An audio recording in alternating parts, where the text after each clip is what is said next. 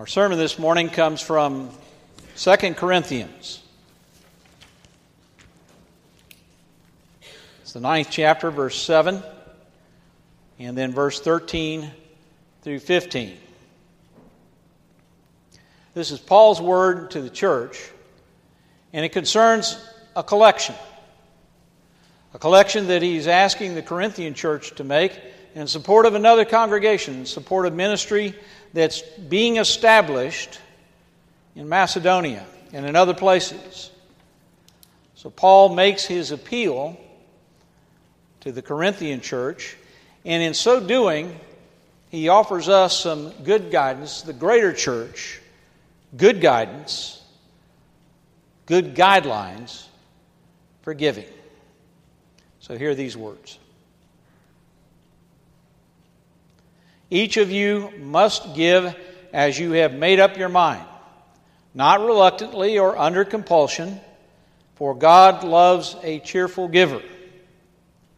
Then continuing in verse 13, through the testing of this ministry, you glorify God by your obedience to the confession of the gospel of Christ and by the generosity of your sharing with them and with all others, while they long for you and pray for you because of the surpassing grace of God that He has given you.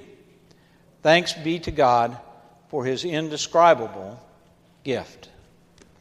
That is God's word for us this morning. There are three points that Paul makes in this word to the Corinthian church. The first one is that each of you, speaking to us, the church, each of you must give as you have decided in your own heart. Each of you must give up as you have made your mind. Give as you have decided in your own heart. We, the church, generally fall into the idea, particularly this time of year, of making appeals on the basis of need. Paul's word to the church is this: give on the basis of what God has done for you. That's the basis for your giving. If God's done anything in your life that you can be thankful for, that you should be thankful for, and ask yourself what God has done, what God is doing, and what you hope God will do. That is the basis on which you give. The God of grace, the God who loves you, the God who has blessed you, the God who has graced you with that which you have. Ask yourself, what has God done for you? And how are you going to respond? Generosity emerges from our relationship with God. If we have a healthy relationship with God and if we have a healthy connection with God, then generosity is going to emerge. We understand that's just part of being who we are, or who we say we are, Christians, disciples of Christ. We follow the generous one, the one who's given us everything we could hope for, everything we could ask for. Generosity emerges from our relationship with God. Our appeal is not on the basis of need, it's on the basis of what God has done for you. God is doing for you, and what God will do for you. The second point that Paul makes is to give not reluctantly nor out of necessity. A story about a fellow who was embarking on starting a new business, and he made this commitment in his prayers, asking God to bless this endeavor that he was beginning. He said, Lord, I will give you 10% of everything that I earn. In the first year that he was in business, first 6 months he was in business, he wasn't earning much, about $1,000 a month, but he was giving $100 every single month to the Lord. I'll give you, was his commitment, I'll give you 10% of that which I earn. As things progressed and as his business grew, he went from making $1,000 a month to $2,000 a week. And he was having trouble being generous at that point. And following up and following through with his commitment, he went to his pastor to tell him of his dilemma. When I started this, Pastor, I promised God, I committed God that if he would, bless the business and whatever happened with the business, that 10% is what I would offer in thanksgiving. And I did that. And I was able to do that for quite a while. But that was when I was making $1,000, right around $1,000 a month.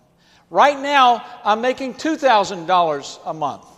That means I got to give $200 a week if I follow through with a commitment. And he said, that's a lot of money. I'm having a struggle with that. I don't know if I can do that. It's a lot of money to be offering. Do you have any suggestions? The pastor says, I know exactly what we need to do. We need to pray. And the guy said, that sounds like a good idea. What direction are we going in on this prayer? And the pastor said, it's very simple. We're going to pray, since you're having such a struggle right now with this $2,000 a week income, we're going to pray that God will reduce your income to $1,000 a month again so you can make your commitment. Give not reluctantly nor out of necessity. If we think about how hard we work to arrive where we are, we're likely to become stingy because there's something programmed into us that makes us think that by our hard work, we deserve what we have. And certainly you have to put hard work into things. And I'm not suggesting anything other than that. But if we look at that as something that we've done, that God has nothing, God has given us nothing, that it's all ours, it's all our doing, we deserve everything that we have, then we become reluctant to give. In the same way, we don't get what we think we deserve, we believe we've been shortchanged. And therefore we can be tempted not to give because we've been cheated. Life has not been fair to us. We should have what our neighbor has, what our friend has, what our enemy has, because we work just as hard as they have after all. Why don't I have what they have? And if I don't have what they have, I don't need to give, or I certainly don't need to give much. Both ways of thinking can result in reluctant giving or giving out of guilt or fear. It's another dimension to this. After all, we all want God on our side. Don't want to make God angry. So we use giving as a good luck charm. It's called the prosperity gospel. You've watched any if you watch any religious programming on television, you've heard this more than likely. If you give, God will double what you already have. You can't outgive God.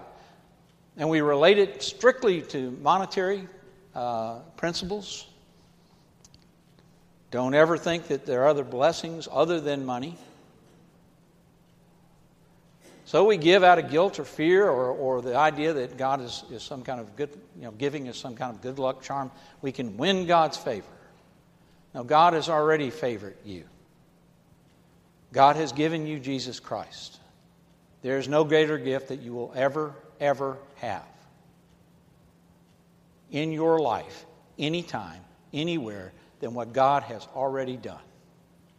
God has given you Jesus Christ, and you didn't earn that. And you don't deserve that. Neither do I. But that's what God has done.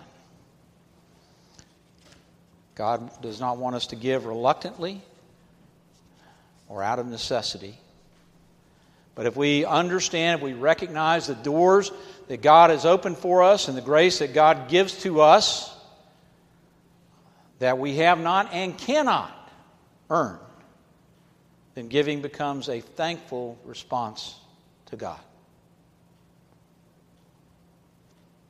The third point that Paul makes is that God loves a cheerful giver, someone with a smile on their face that can give whatever God has laid on their heart to give and smile when they give it.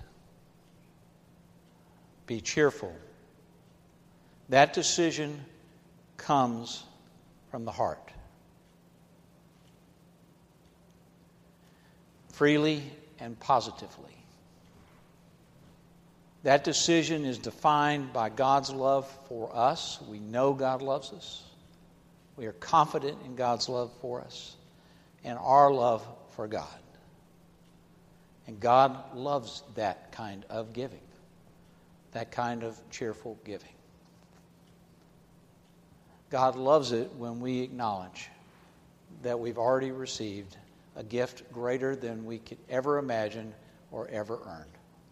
In the simplest, and most profound way, we acknowledge that God so loved the world, God so loved us, that He gave His only begotten Son, that whosoever believeth in Him will not perish, but have eternal life. That's what God has done for us, for you. God simply asks us to say thank you.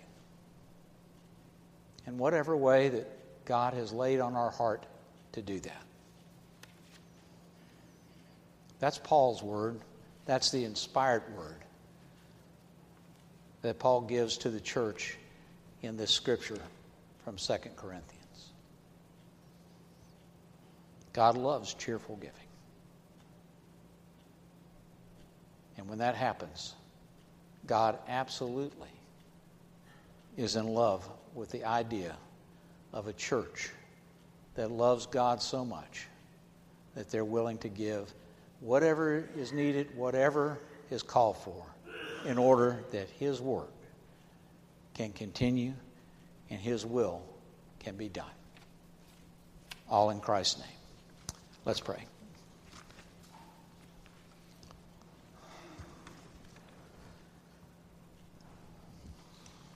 Gracious and loving God, we thank you for the gifts that we've already received. We thank you.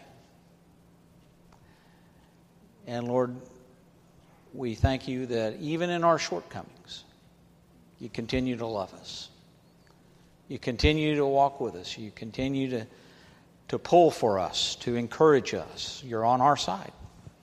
You're up in the stands cheering for us. You're down on the field running with us. Lord, in any and everything, we know you're not going to leave us. You promised that to us in Christ Jesus, that nothing can separate us from your love. Nothing. In Jesus' name, amen.